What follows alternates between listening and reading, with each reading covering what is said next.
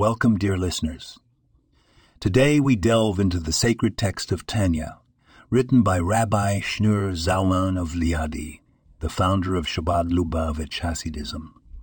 We'll explore a short but profound excerpt that has a remarkable bearing on our everyday life. The text goes as follows: The soul of man is a lamp of God. On the surface, it's a simple statement, but it carries a deep and meaningful message. Just as a lamp illuminates the darkness, our soul, too, lights up our life, guiding us through the dark valleys and steep mountains of our existence.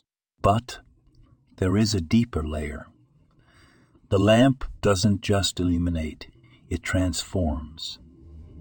It takes the raw energy of the oil and wick and turns it into a radiant beacon of warmth and light. Similarly, our souls have the power to transform the raw materials of our life, our struggles, our pain, our joy, and our triumphs into a radiant light of wisdom and compassion. Like the lamp, our soul needs to be tended to. We must feed it with the oil of Torah study and the wick of good deeds.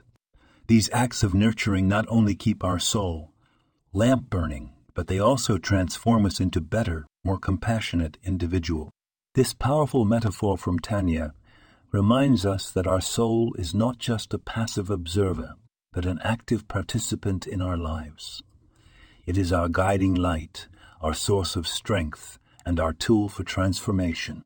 So, dear listeners, as we navigate through our daily lives, let's remember the inherent power of our souls and strive to keep our soul lamps burning bright. This podcast was produced and sponsored by Daniel Aranoff.